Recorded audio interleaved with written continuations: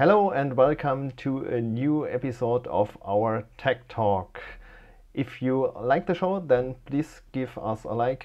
For sure, subscribe to the channel, click the bell button. This helps the algorithm on YouTube so that everyone can find DefiChain and what's happening behind the scenes. And I'm very happy that we can have another episode to have a deeper look in the technology, what's behind, what's developing. And I will directly jump to the main actors today. Welcome Yusin, Chi and Prasanna to this episode. I'm very happy that we can do it and I think you will show us great stuff like the last episode. I'm looking forward. I have no idea what you have prepared. Yusin, you will give us an overview and also introduce here the actors of today. Hey everyone, thanks for hosting us, DC. Always great to be back. So today we have a new face, Chi, and we have Prasanna as well. So today we have an action-packed topic to cover. Today, hopefully we can cover all in about an hour. So firstly, we have Prasanna. He's gonna talk about the blockchain updates. I think we have DefiChain has a couple of updates coming up. So Prasanna will cover the details on what's coming up there, what can we expect there. And Chi is a researcher and developer for cake and birthday research. So he's actually from he's done a lot of work on Ethereum space, very active in Ethereum space, really mingle with the big names on Ethereum space. So he's done a very good research on DeFi options, and that one, the idea about that is it's going to be a candidate for DeFi chain options that will then be adopted on a native chain. So I think the thing that she has done there is really amazing. I think it's not available out there on the DeFi space so far. So it's going to be very interesting when she's going to cover that. And it will end with me, so I'm going to talk briefly about updates on EVM and updates on further decentralization effort, and also a quick update on DeFi options as well, on what it means for the DeFi chain community. With that, let's start. Okay, great. A lot of stuff. Then we switch the scene. Prasanna, I think you start. Right, I share your screen. Yep. So now everyone can see it. Thanks, DZ. Nice back here. Okay, so I hear that this is actually going to be a pretty action-packed one with a lot of new stuff. So I'll just give a really quick overview on some of what we have in the DeFi chain, the updates, the hard fork that's coming up. Cover a little bit, and then I know everybody's now excited about what Chi has to talk about, but I'll cover it briefly and then hand it over. Okay, so DeFi chain, what we have next coming up is Great World, which is V3. A lot of these stuff has been some of the things that we have already discussed before, but in general, V3 is something that has enormous amount of internal changes. Just put in some of the stuff from GitHub, but there's still a lot of PRs that are yet to be merged, and most of these are things that we'll actually see getting merged because we have an automated testing process which tests each and every single PR right now. So we are building all of that infrastructure as well. Meanwhile, so most of these will end up going in the next week. But meanwhile, people who have been following the code, I think, will kind of recognize where it was in before V3 and after V3 is going to be completely different. There's enormous amount of changes in there. So now coming to V3 itself, but these are stuff developers care about, but then at the end of the day for user, none of that matters, right? So, but what it translates to so far is, far better reliability and more testing, and then better maintenance going forward. Now coming to the key features, one of the things that has been most anticipated is stock split. We've talked about it quite a few times and what's coming up, but never went into detail. And now we actually have Amazon, which is going to split on June 3rd. So it becomes extremely important now to make sure that we actually have it on V3. So long story short, from a very high level view, all the procedure is actually super simple. Like what's going to happen is once the hard fork kicks in, before the split, there's a mechanism called lock, which is going to be an attribute that will be set. All of these are things that can be controlled through on-chain governance. As we go forward, more and more of these will move into on-chain governance. We'll briefly touch that as well. But the main procedure on a particular token, Amazon here is token number 49. So we'll see that lock that's going in. When it's going to go in is something around plus or minus 12 hours before. So the pre-split lock is going to be set about 12 hours before the split actually happens. So sometime in June 2nd. And then once that is set, what happens is most of the subsystems will pause, and you will not be able to use any of the, let's say, DEX or walls, anything to do with that token during the point of the lock. Now, the lock is it's purely a safety mechanism at this point in time. Going forward, as we see, we can reduce the time of the locks. Again, it's on-chain adjustable, and even if possible, completely remove them as we gain confidence. And then the split height is the one that's going to determine when tokens are going to be split. And then it's going to be set similar to 49, which is the token ID, and then by 20. So Amazon, for every stock, you get 20 stocks. So that's basically the split. And this split, it's another attribute that's going to be set. And exactly on this height, a lot of things happen, which we'll just cover in a bit. And after that, post-split, again, after a few hours, the token lock sets itself to false, and then that's it. All systems are go. Procedure is going to be that's it. Like all these three things that you will see in the attributes, and then like that's it. That means that the split is set, and everything from this point on is going to be completely automatic. Now, going into how it actually works, right? So the moment a lock is set, every single subsystem, this includes the vault, this includes the DEX, everything is going to go into a pause for just that token. And now, what you can move them as usual throughout. There's going to be no block where you're going to be prevented from doing that. But you won't be able to interact with any other subsystem, which is all of them, which requires a price. Now, this is to protect us against some Oracle instability or anything during that point in time. And then what happens is, so this is essentially a sensible control mechanism. Right? It's an on-chain mechanism to address, let's say, there is an emergency stock split that's coming up later. So then, block is the one that you end up starting with first with an emergency defib, and then everything else can subsequently follow. So that's essentially the whole reasoning behind the lock system. And it also gives us a sanity measure to ensure that everything is all right during the initial stages and the initial rollout. Once the lock is set, now what time we're setting the lock is something that's, again, it's going to be on-chain controlled, and so it's adjustable. But by default, we're going to set it to around 12 hours before and 12 hours after, so that we get a good amount of time. But the 12 hours is something, ideally, the way that I think that it can be directed towards is that, this is my personal opinion, is that every single token split has to be taken in a unique way. Because let's say a split happens on a Friday night or a Friday evening. So then what that means is you could potentially have some oracles that are publishing old data or anything like that after 12 hours from now, because it's the weekend, let's say, nobody wants to deal with that. So these are things that can happen. But at the moment, all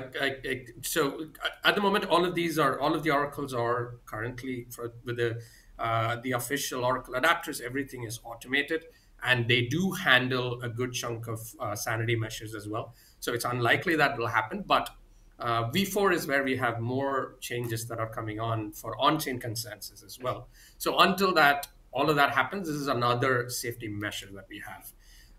So if we consider it as, like if it's Friday, then maybe we can extend it a little bit. So those are things that, I think it might be good to see it as every split as a separate mechanism, but everything is going to be automated at the end of the day, right? So it's not going to be extra effort beyond setting those whatever attributes that needs to be set, and then that's it. Chain will handle everything else. Now, coming to on the split block, this is where all of the magic happens, right? So when that split block is actually hit, the old token gets automatically renamed to Amazon V1, and then the next time another split, V2, V3, and so forth. And then the new token, which is this is going to have a completely new token ID that's going to be created with the same name as Amazon, AMZN, and then subsequently, what's going to happen, all in the same block, is same thing will happen to the pool as well. The old pool will get disabled, and new pool with the new token will get automatically created. And then every single subsystem will auto rebalance to use the new token, which means your pool, your liquidity, everything is going to translate itself automatically to the new pool that was created. And if you're holding any tokens, old tokens that you have will now instead be replaced by the new tokens. LP tokens, again, the same way. So all of this is in that single block. Everything just like you don't have zero effort that anybody has to make, and everything just changed. And pretty much that's actually about it. Stock split happens on that block, and now you will have all of these new tokens, but you may not be able to use them because in order for you to use them, the unlock has to be set. Once the lock is released, whenever that is, then pretty much. So by default, again, after 12 hours, lock is released, and then you can go trade pretty much every single system that you've used. That's actually, all the complexities internal, I think, from a user perspective, try to make sure that it's as simple as possible. And hopefully this is, something that, Prasanna, may I summarize from a user perspective? So if I have a look on the wallet, I will see the same pool because the name is the same, but I will have more tokens after the stock split. So you will remove in the background the old one, and I get more new ones. This is the split ratio, and then it looks like the old one. So there is exactly perfectly no change for the user. Exactly. So, however, there is going to be one change, which is going to be your token ID is going to be different. So if you've never looked at, if you don't know what your token ID is, if you've never looked at it, you don't even have to worry about it. Every Light Wallet user, no change because you're not looking in there on the ID. Yes, absolutely. Yes. The intent behind internally changing the token ID is, let's say if there are automated systems that are taking that doesn't take these into account, now they will not be able to do any harm in any way to themselves. Basically, it prevents somebody from shooting themselves in the foot, because the old tokens will just, it'll become completely non-reactive after that point in time. And you can't use it with any other system because there is no pool that is enabled with the old token. There's just nothing there to do with it. You won't be able to use that in a vault because everything that's already there gets auto-converted to the new one. And now all systems in that single block will update itself to use the new ones, and the old ones it's just sitting there. It's mostly historical accounting because even the tokens are gone, right? So when there's just no way for you to be able to use a new old token or think about, hey, like what if I bring it back at a different point in time, because everything just auto splits. So that's that's pretty much the gist of stock split. And then, on-chain governance, I'll really quickly try to just go over the details are there in the pink paper, and it's been sitting there for quite a few months now. So hopefully people are already aware. But long story short, a couple of new RPCs are going to be there. The creation of that the change is going to be as non-disruptive as possible, because today people they use GitHub, everything is put in. And once this is introduced, the transition is going to be smooth and slow. So we didn't want to introduce another new learning curve for somebody else while all of this gets settled. So the way is, it's going to be very similar, except you're going to have one small process where you're going to use this create CFP and then put the title in there. And then eventually, we're also looking at adding a hash for the content so that you know exactly what is that hashed content. So right now, the GitHub issue is going to remain exactly the same, and people can go look at the details of that. However, for voting, people will use the OAT mechanism. And once voting is going to be, again, very simple RPC, vote yes or no. And so instead of you putting all of those hashes there on the GitHub issue, now you just do vote yes, no, and then that's it, pretty much done. So that's the key information. But hopefully, we'll go into more details of all of this later. But that I'll just cover that gist of it. And then so many smaller items.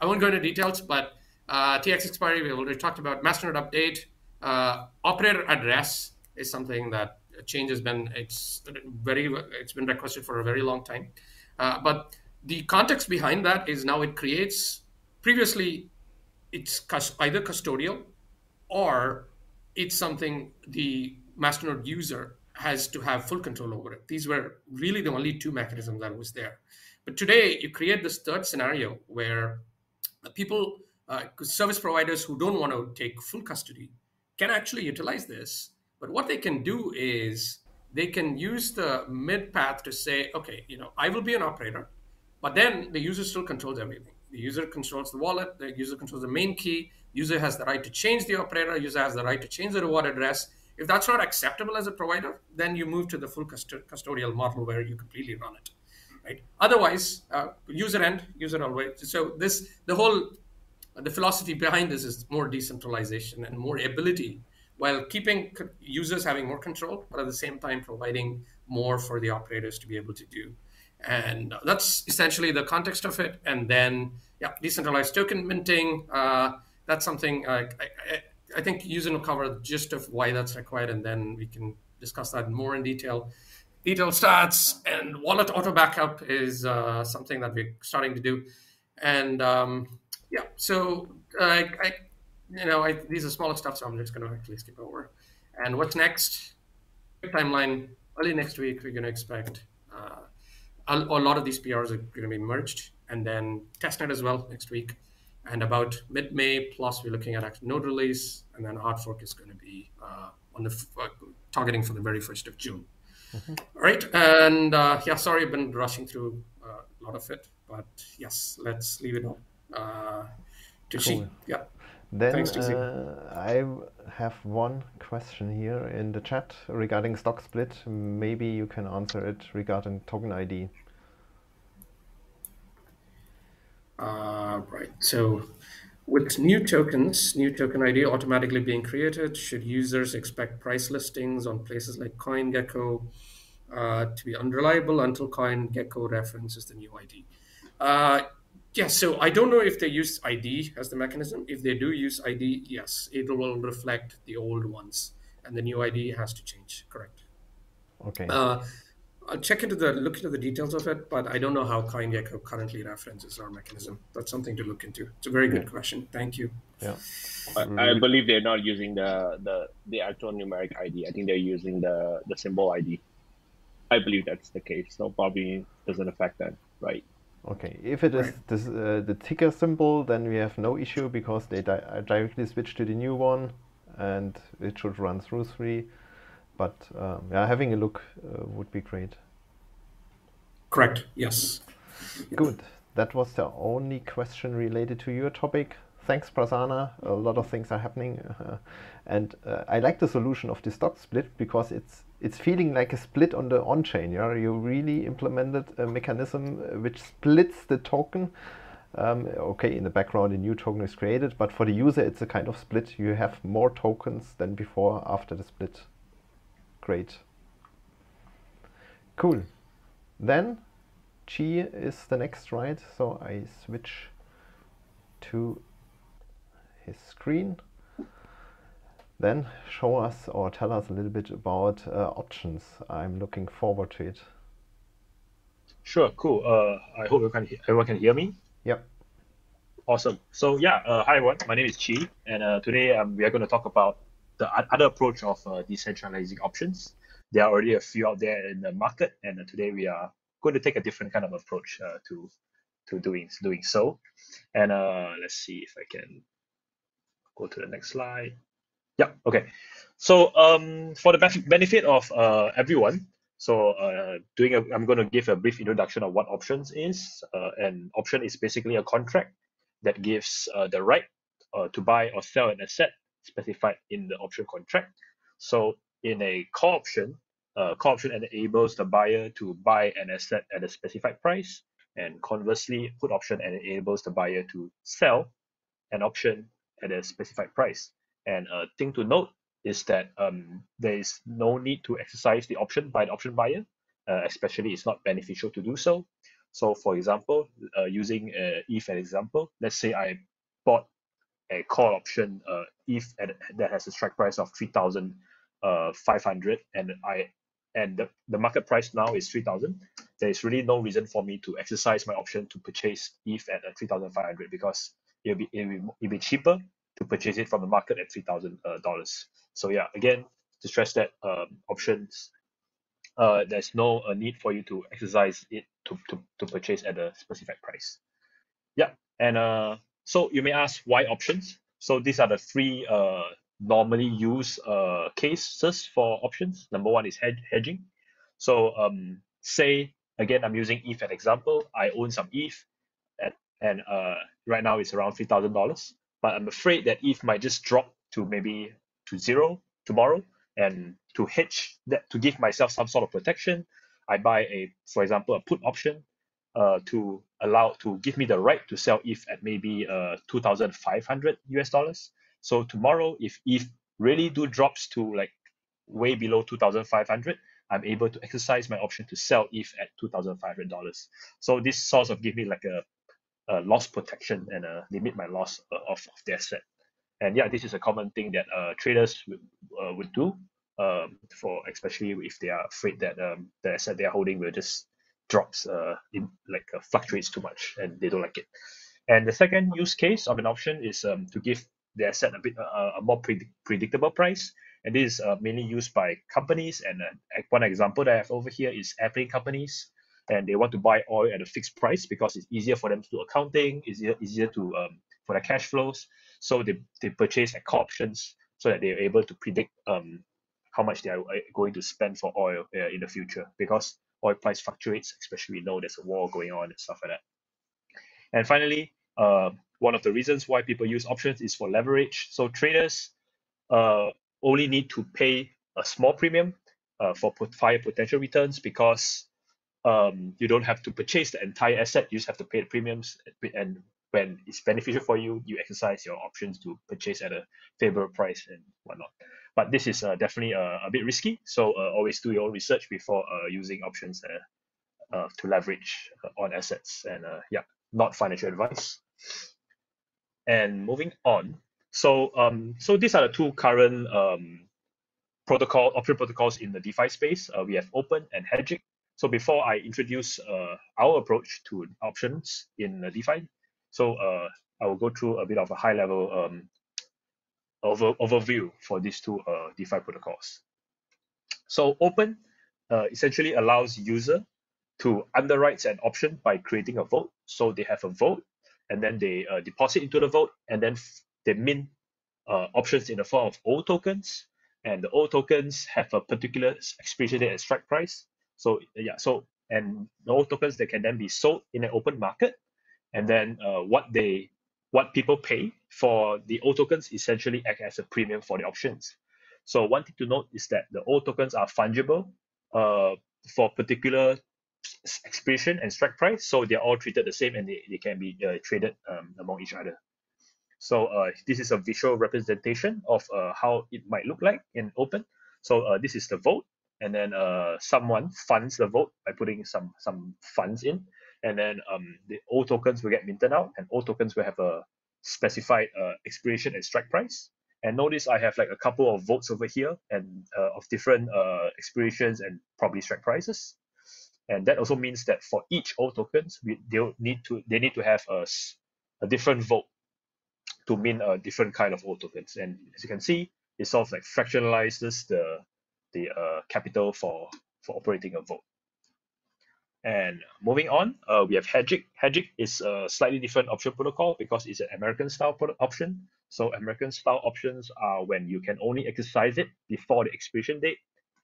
And Hedgic has a single pool of options that services a series of different expiration and strike prices.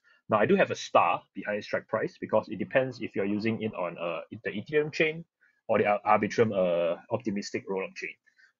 Yeah, and in Ethereum it's only in the money, so you can only buy options that are at the current price, and they have an oracle that will they will feed the current price into their smart contract. And Arbitrum, they have out of money and in the money options. But yeah, the main point is to highlight that they have a single pool, and a single pool is able to sort of mint different kind of option tokens for users. However, the options are non-fungible because for each tokens that mint, they do store this amount in the metadata, and this will be used for accounting purposes. So that in the case of when you want to exercise the option, they will rely on that metadata to sort of like calculate the profit and yeah. And one thing about hedging is that the premium price is calculated via a variable controlled by the admin, meaning the admin has the sole authority to change that variable.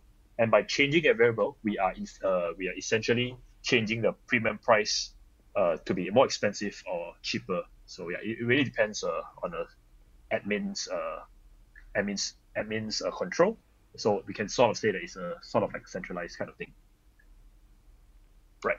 So again, this is a visual representation of how hedging works. So again, I use the vote picture, but we can think of it as a pool. We have like every staker will just fund one pool, and the pool will be able to mint different kinds of options. So notice I use 3 different images because they're non-fungible to each other because they represent like different amounts, different strike price, and different expiry. And so I did mention different amounts. What do I mean? It means that let's say I have 5 ETH options, and I would like to sell it to someone else who only like to buy 2 ETH of my 5 ETH option, and that will not be possible because there's no way for me to split my options into 2 out of 5 and to pass it on to him. Yeah, because it's being stored in one token, and the metadata it's not possible to change because of how smart contracts are written. So yeah, moving on. This is what we really want in our option protocol, is that we have an aggregated pool, something like hedging. A single pool services multiple kind of options, and we want our options to be tradable in the open market. In other words, we want options to be kind of fungible to each other, something like what Open is doing. And ultimately, we also want our premium price to be reflective of the market's demand. We do not want to centralize the premium price control too much like hedging, but we would like to pass that power on to the market to decide how much the premium should be charged. So yeah, so there's a bit of code over here which I will briefly go through. So this is the number one goal is to have a single pool. So so this is written in the Solidity, and this provide from function basically allows anyone to stake into the pool. So by passing in the amount and the minimum share of he or she expects to get out of it, so he or she is able to stake into the pool. So after all the logics that have snipped off over here, at the end, the stakers will be minted a trench. Trench is basically an accounting NFT that represents like how much you own, how much shares you own in the pool, and the state of your trench. So open basically means that the stake it's there in the pool and has not been redeemed yet. And finally, we have this block timestamp, which is useful because our option protocols has this sort of lockdown period for stakers. So in other words, it means that stakers will not be able to withdraw immediately after he or she has staked. So they need to wait for a certain time period before they are able to remove their stake. And that sort of gives liquidity protection to the pool, because we do not want people to exit the liquidity so suddenly and leaving no funds in the pool for people to buy the options. So that wouldn't be nice.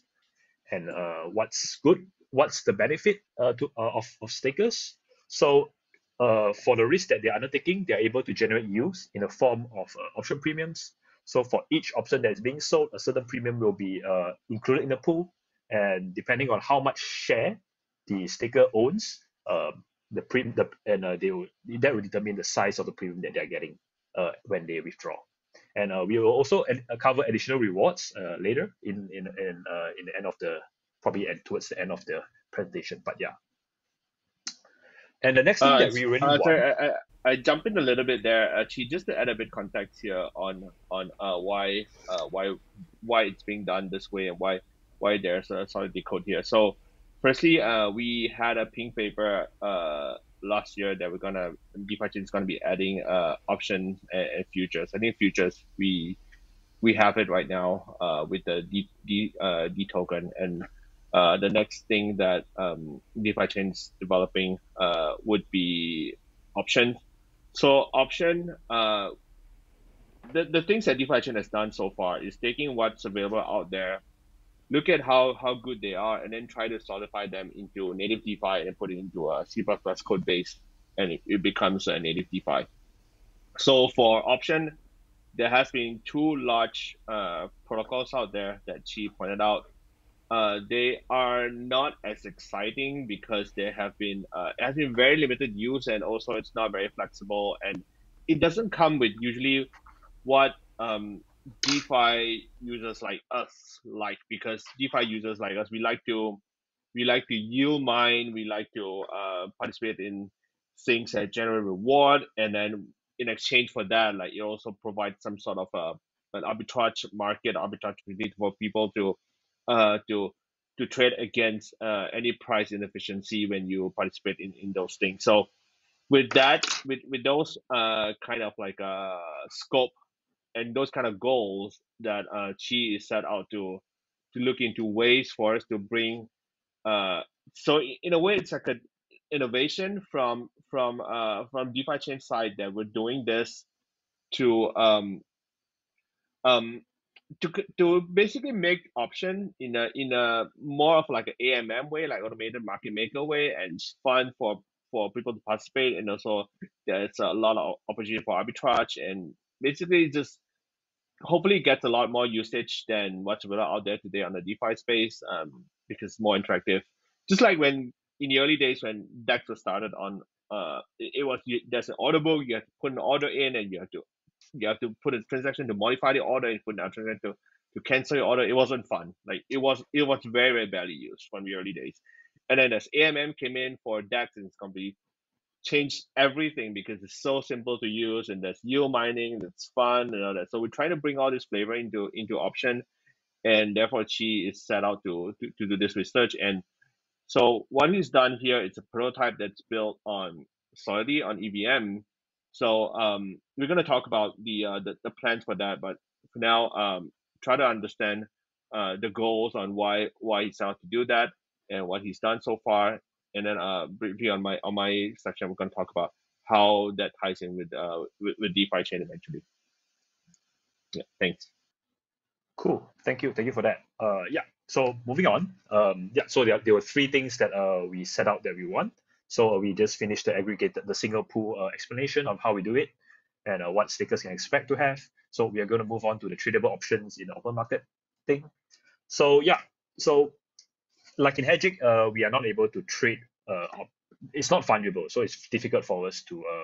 It's a difficult experience for us to trade the options among each other. And let's see.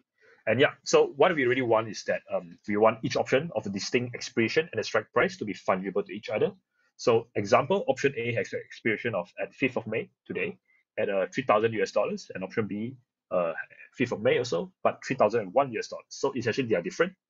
So option A and B are not going to be treated equally. However, all options in option A will be treated equally, no matter the amount. They represent the same proportion of collateral, the same proportion of premium, and so you can easily offload half of your options to another user if you like. And how do we do that?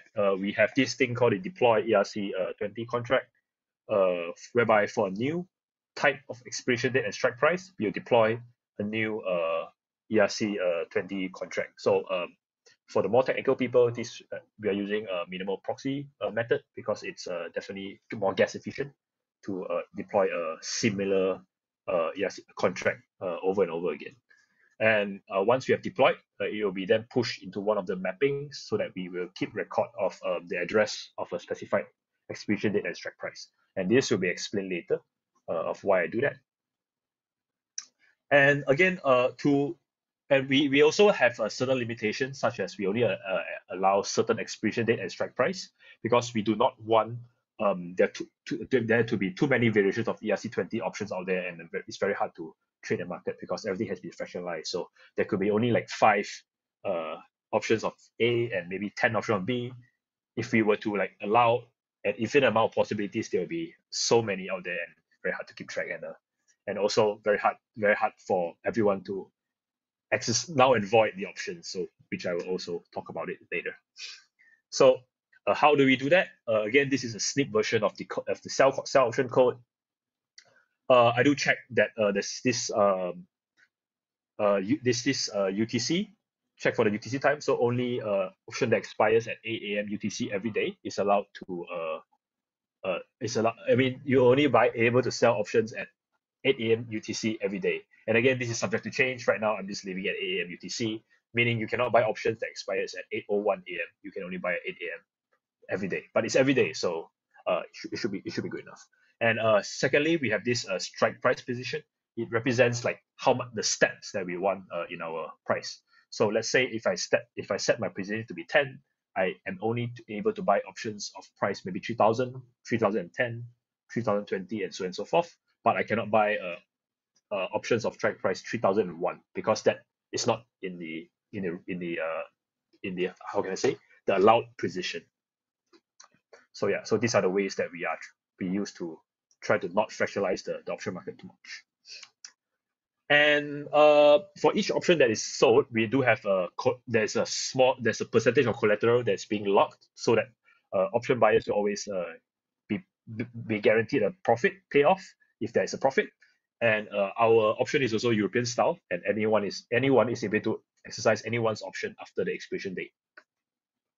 And after a certain expiration threshold, anyone is able to null and void the entire option ERC20, and the locked collateral and the premiums will be returned back to the pool. Now, why do I want this? Because we want to encourage buyers, especially those who have a profit, to exercise their own options instead of having others to exercise for you.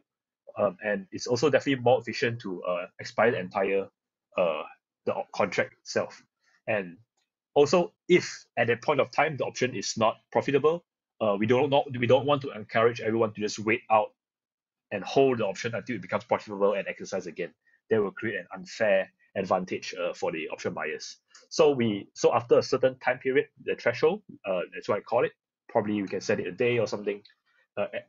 Probably the stakers will be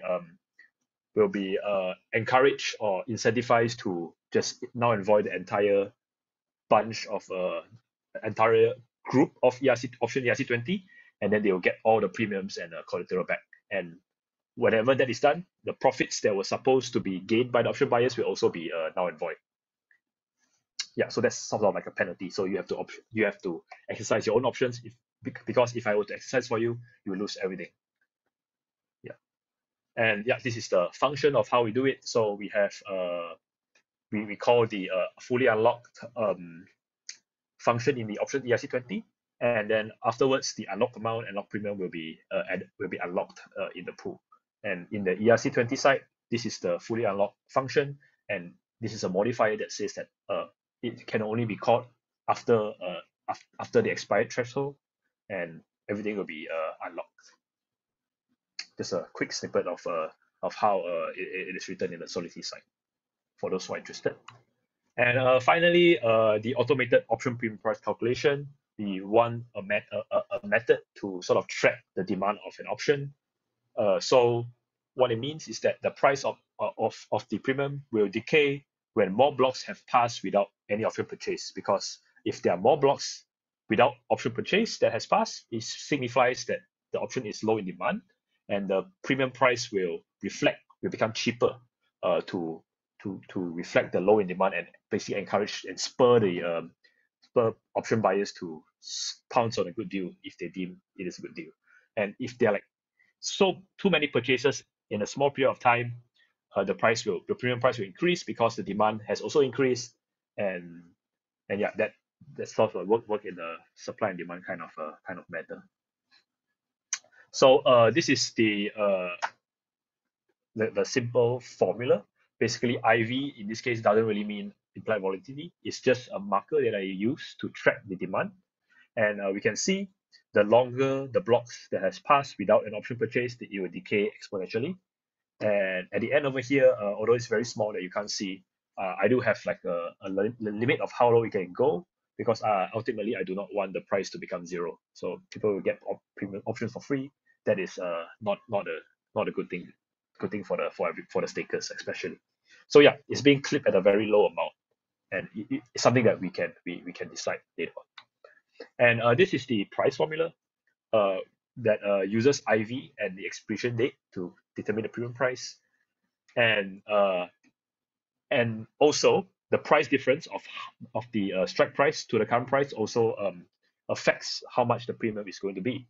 So assume if we look into this graph at let's say the current price of this asset is at $300, and if we are setting our strike price to be below the current price, it'll be more expensive to purchase that option, because it's more advantageous for you to want to buy something that is cheaper in the future, considering that the price is like much higher now. So you have to pay a much higher premium.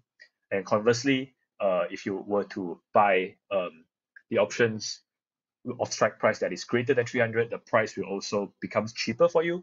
And again, similar concept, this thing is clipped at a very minimum price, and it will not be zero. So yeah, basically that basically gives you a level overview, I would say, of the price calculation of premium. And finally, additional rewards. So what do I mean by additional rewards? So there are two ways to incentivize users I would say bootstrap stakers to participate in the option protocol.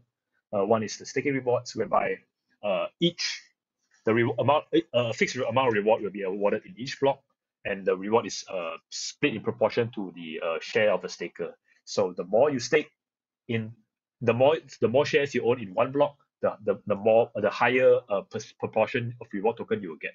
And the reward token is fixed. So let's say it's 1 ETH. I own 90% of the shares. I will get 90% of 1 ETH, which is 0.9 ETH. And yeah, that's basically how it works.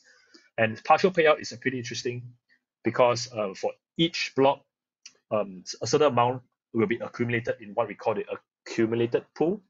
And in case of a profit by option buyers, a portion of the accumulated pool token from the pool will be used as payout. So in other words, the pool will not have to pay out 100% of profit. They only have to pay out a portion of it, and the other portion is being paid out by this accumulated pool. So thereby minimizing the risk to the stakers.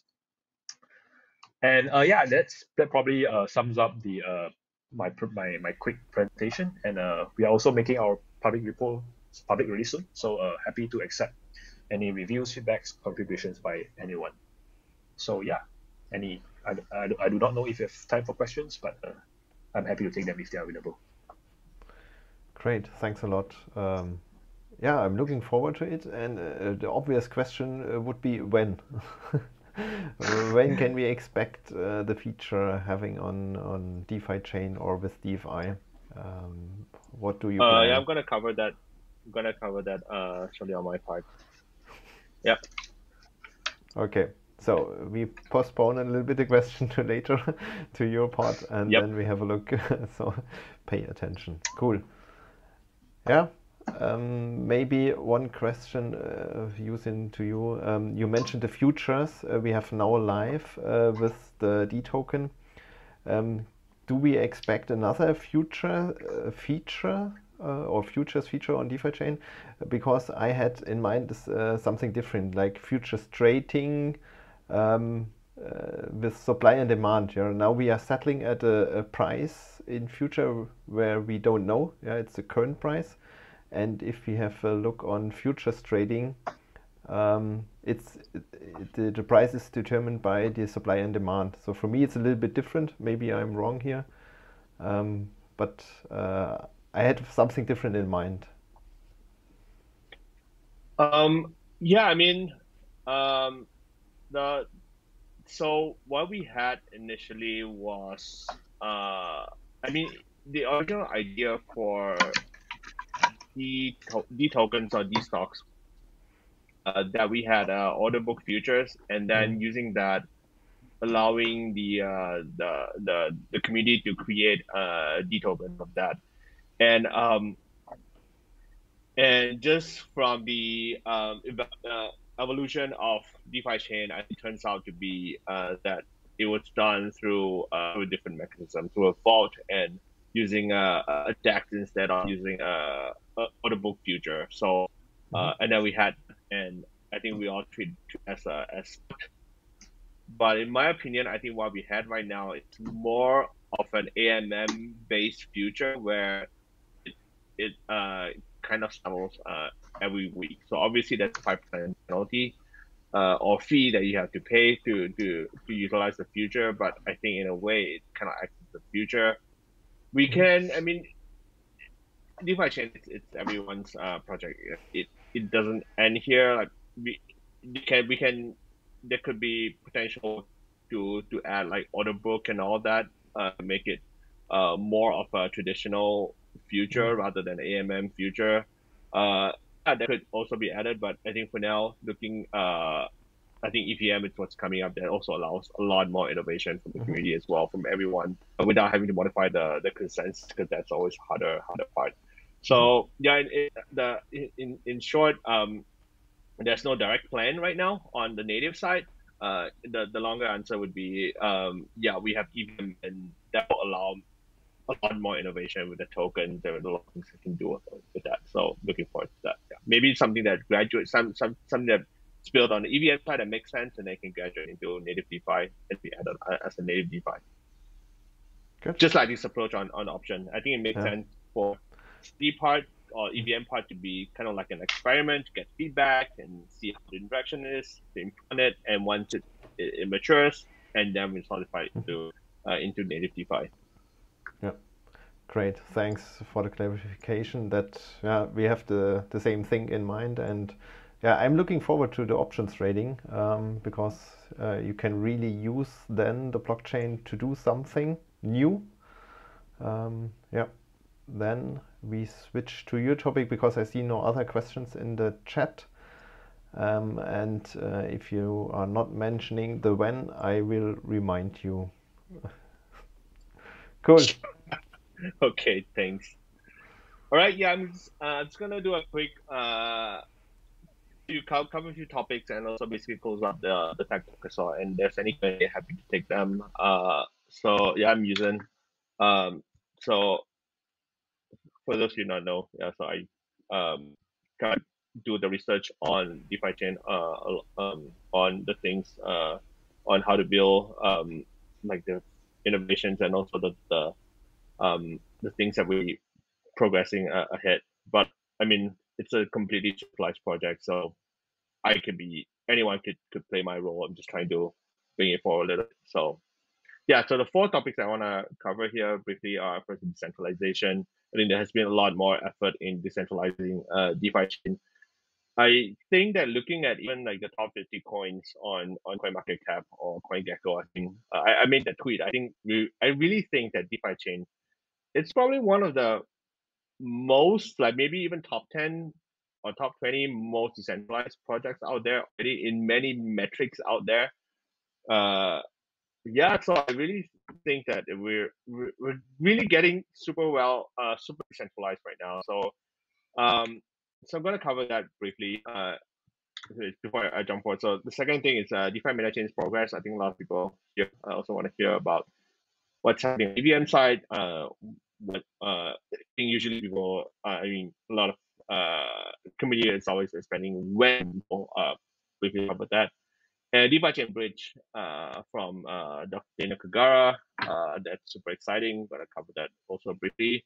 Not my innovation, but interesting topic as well to cover briefly. And lastly, DeFi options. So we're gonna talk about what to do with the research or with the prototype that she has built. So So firstly, decentralization. So there's this DFIP that was put in to further decentralize the consensus code ownership. So I just want to briefly cover that. I made some tweets on that, and generally, I think the committee has been super happy about it. I just want to make it clear that this committee is all about make sure that consensus adheres to what the masternodes vote for on the voter confidence and on DFIP. So the pull request, the merges, and all that. Just basically, this committee will have the ultimate right to say, okay, this doesn't fit the direction of DeFi chain, and it should be blocked. Also, want to make it clear that this committee will not be the only one that's merging code, because it would just be too much work if we you can get if it's only just 4 person there, but I mean there's enough safety and there's enough review as well on the code side to make sure that they are safe and they are also sufficiently utilized. But this committee is set up to make sure that there's no consensus that are made out of DeFi chain code that doesn't adhere to the general direction, general consensus of what DeFi chain community or masternodes want to. Just want to make sure that those two are aligned. I hope that's clear. And the next thing I want to briefly talk about is crypto tokens. So we have DBTC, DETH, DUSD, DUSDC, and all that tokens. So we have these on DefiChain today, and I think they form a pretty core on and off ramps into DeFi chain. Obviously, the decentralized chains are also form pretty good on and off ramp as well into DeFi chain. The question is, can we take this token further into decentralization? Because I mean, they are backed tokens, so you have addresses that you can check that they are backed on the actual Bitcoin chain or Ethereum chain. But can we take this further decentralized? So this is what is being worked on. So the Crypto Consortium, this is like a working name. The name is not final or whatever. So the goal is clear. The goal is we want to take further decentralized on the token. So the approach is going to be very, very similar to USDC, where these tokens are collectively managed by a group of trusted parties. So they get the right to mint and burn tokens. But obviously, when these parties mint and burn, they have to then back, right? So there will be a transparency dashboard that tracks the individual parties that participate in this consortium on how much they mint, how much they burn, how much they back, and that's all to make sure they're over minting. Obviously, disease dashboard is also tracking that really, really well already today. But with this consortium, it's going to be more multiple parties is doing that. And the key thing is they're all sharing the same token, so it will not be like a Bitcoin from party A, Bitcoin from party B. It will be the same token, because that allows a lot more interaction and a lot more seamless on and off ramp into DeFi chain coming from various ramps that we have there. So on the technical side, Prasanna briefly covered that. So it's being developed to support this feature. On how it's going to really happen, on how this consortium will really play out, it's still being worked on. So there's some legal thing in there to make sure that like the party onboarded has to be highly trusted, and there has to be some stake, may not be monetary, but some stake involved, that if someone misbehaves, you have to you have to. It's very, very highly trusted, because we're talking about decentralized project here. So obviously we want to be decentralized, at the same time we want to make sure that participants in this are held to a very high standard, both responsibly and also legally as well. So this direction that's taking, all for the name of decentralizing DeFi chain. I think we're getting probably really close now to even more decentralization. Yep. So the next thing is DeFi mainnet chain. So DeFi mainnet chain, the EVM approach into EVM support on DeFi chain. So we're gonna take a first step into DMC. I just want to basically paint a picture with everyone here on what it looks like on the first iteration of DMC.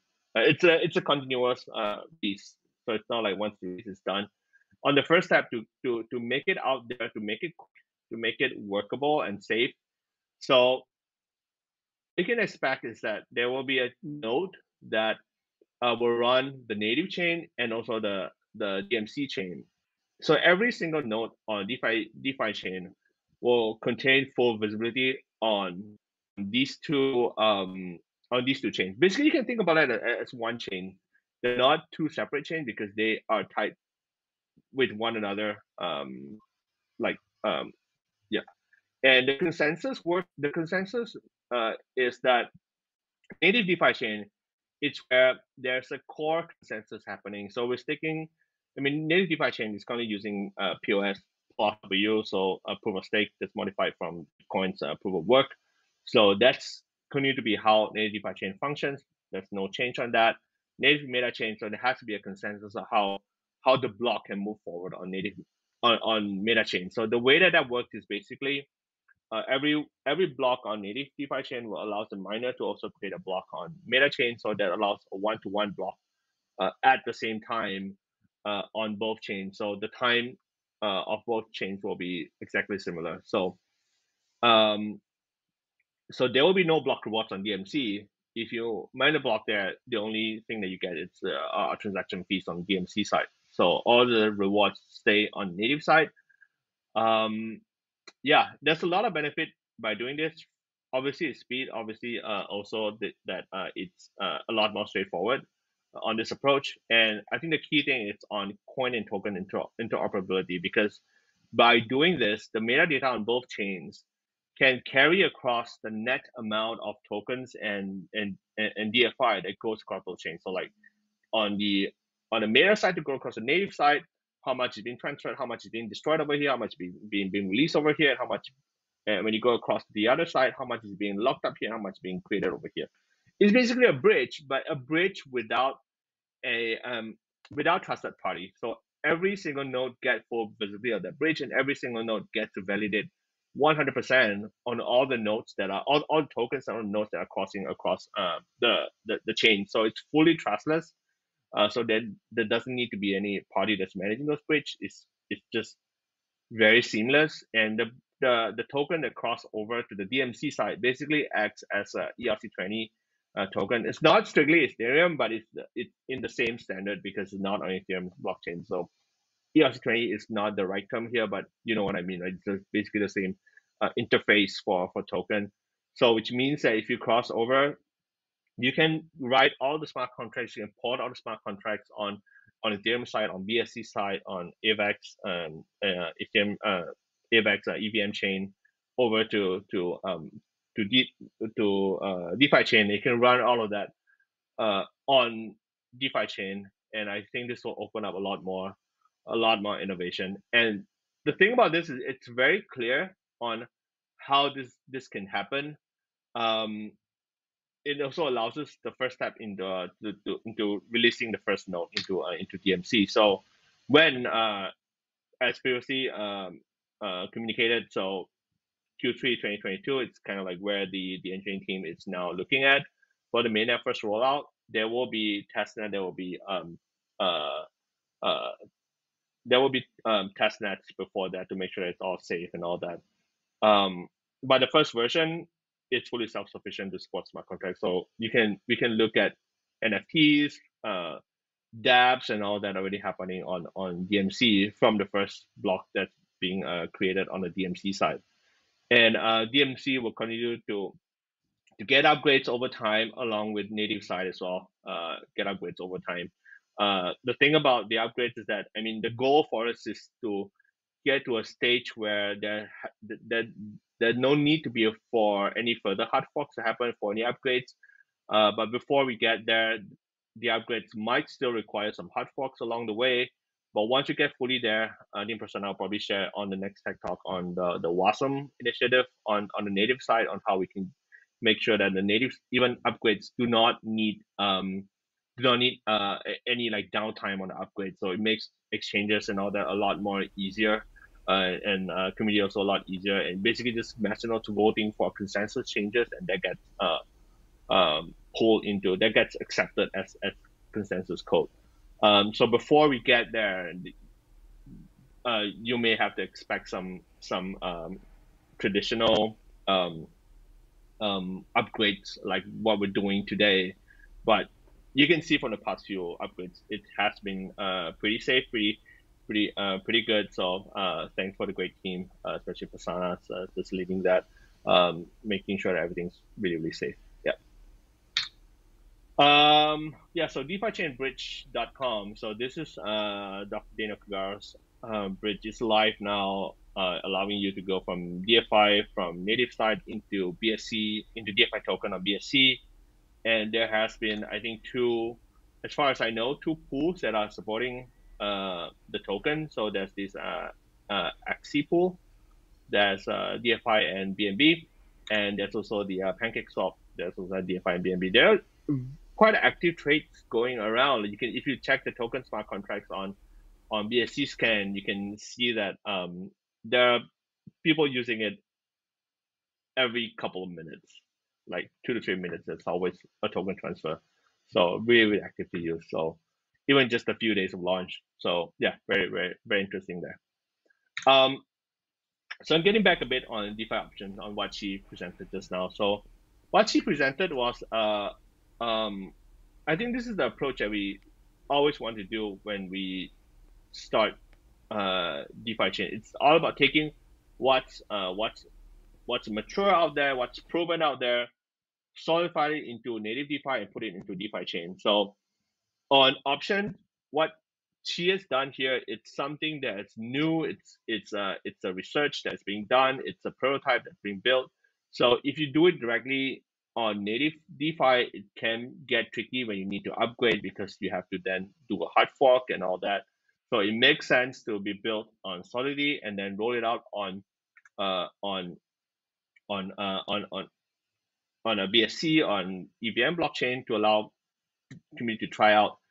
And now that we have the bridge, it actually allows us a lot easier to deploy that on BSC. So now, on top of those two pools that we've seen, there's another reason why this bridge is going to be so handy, because it allows community to go across. You have native DeFi, you can go across to the BSC side, assuming that contract's going to be deployed over on BSC.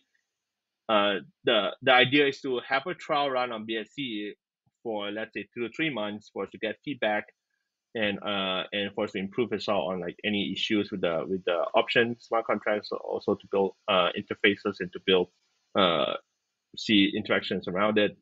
And there will be liquidity mining earning DFI in the form of BP20. So if you participate in this DeFi options pool, you will get some DFI from mining and also from the premiums that's being paid. And in order for you to, you can use the bridge to then go back into the native side for you to do the usual native stuff. So you want to join the smart contract, you got to use that bridge to go into the BSC side. So I think it's a great, it serves two purposes. One is it helps create a use case. I mean, a very strong use case for the bridge as well, for a reason to go across, because there's a liquidity mining involved on the options pool. And secondly, it also helps to test and the prototype that's been built on DeFi options over there. So on the DeFi reward, Cake will initially sponsor for about 3 months of reward there, just to kickstart also for us to get some like see the use pattern and also get feedback on safety and all that. But that's only for 3 months, and then eventually, once you get ported back into native DeFi side, there's already DFI that's being allocated for liquidity mining on options. So we can just use that for that. So yeah, so that's the idea about DeFi chain options. In terms of when, I need to so we're gonna deploy on BSC. Depends on when she's ready. I think it's just a matter of probably days or a week or two, and then we'll also have a chat as well with Dr. Dino Kagara to see if his bridge can also support the token. If that works, then it'll be really great because we can also bring DUSD and D token as well over to BSC side. That will make the option even more interesting because not only trading against DFI against, let's say, BNB, it's all about, you can even trade like D token options, which is very it's gonna be very interesting. So if the bridge supports D token, then we can do that. If not, then we're probably gonna have to deal with that BSC USDT on BSC or USDC on BSC. We have to use the existing token on the BSC side for that. So it depends on how that looks. So we still have to talk with the various parties involved, but you can see that's all part of the decentralized project. You have to talk to various parties, you have to see how you can collaborate and then bring projects to fruition. So yeah, I hope that gives everyone an idea about when we can expect this. Yep. And yeah, I'm going to end with this. Like, continue building that stairs. We are doing very well against Bitcoin. Yep. Yep. That's the end. Thanks, everyone. Yeah, thanks, Yusin. So it's a little bit more clear, and you directly answered one of my questions. I'm jumping back to this scene regarding which tokens can be traded on BSC side with options. I think if Dr. Daniel Kagara can implement D tokens, would be amazing. Yeah, that's the purpose here. We want to trade any assets, and but we have to check. I understood, and have to wait. There was another question regarding the DeFi meta chain. Maybe you can answer it. What are the biggest risks of DMC parallelism to native DeFi chain? I think that's a little bit kind of uncertainty in the community. If we are talking about EVM, is it related to the native DeFi? Do we have risk additional with the EMB? Maybe you can clarify it again a little bit. Sure. So the way that it's being done over here is actually make it super, super safe. So it, when you go across to the DMC side, the DFI or D token on native side has to be locked up in a smart contract or in an address that's not accessible, and then the tokens that's being recreated over here. So assuming this mechanism is safe, obviously there could be bug, but assuming this is safe, then everything else is happening on DMC side will not allow you to create more token because it's not possible on EVM side. It's fully tested. You can't create token out of thin air on DMC side. If you create a new one, then it's not the same one for you to redeem. So on the existing one, you can only be created from this mechanism. And for this bridge is completely trustless. There's no trusted party to create it on this side. There's no trusted party to unlock it on the other side because every single node gets full visibility on both chains, and every single node gets to validate on both chains. So it's basically functioning as one chain. If you think about it, it's literally one chain on that side, plus a Web3 compatibility on the EVM side allows us to do a lot more things there. So there's no risk of the EVM side being able to create new tokens or being able to corrupt the DeFi chain side. It's very safe and very decentralized. Cool. And another one I also read in the past in the chats, if we don't why do we don't list a DBNB token on our DeFi chain with the bridge? I think here the arbitrage traders want this trading path on our side, so you can trade it in the loop. Yeah, maybe we should have a DFIP there. Yeah, interesting. Okay. Yeah, I don't have an answer to that. Maybe we should have a DFIP on that one. Yeah. Cool. So Christian, make a DFIP for the next voting round. So the current one is too late, but the next one will come, and then we can vote on it. Cool. That's all from the chat. No further questions. We are a little bit over 1 hour, but a lot of things to talk about. So I think the time was very good to present the stuff. Thanks a lot for joining, you all of us. I think this helps the community to get a feeling what's happening. Yeah, for sure, everyone sees the D tokens today, the DEX, liquidity mining, but more is coming and giving us a feedback and an update what's happening. I like the show. That's also why I'm hosting it, and for sure I cannot understand code in this detail, but to get a feeling, what's happening, what are the next steps, is really great. Thanks for the presentations. And then I would say thanks for all of you viewing it live. I think the most one will having a look on the Tech Talk later on. And I would say we see you soon. Next time in about 6 weeks. Next Tech Talk is planned. And maybe then, we see options trading on Binance Smart Chain. I'm looking forward to it. See you soon. Bye together. Thanks for having me. Bye-bye.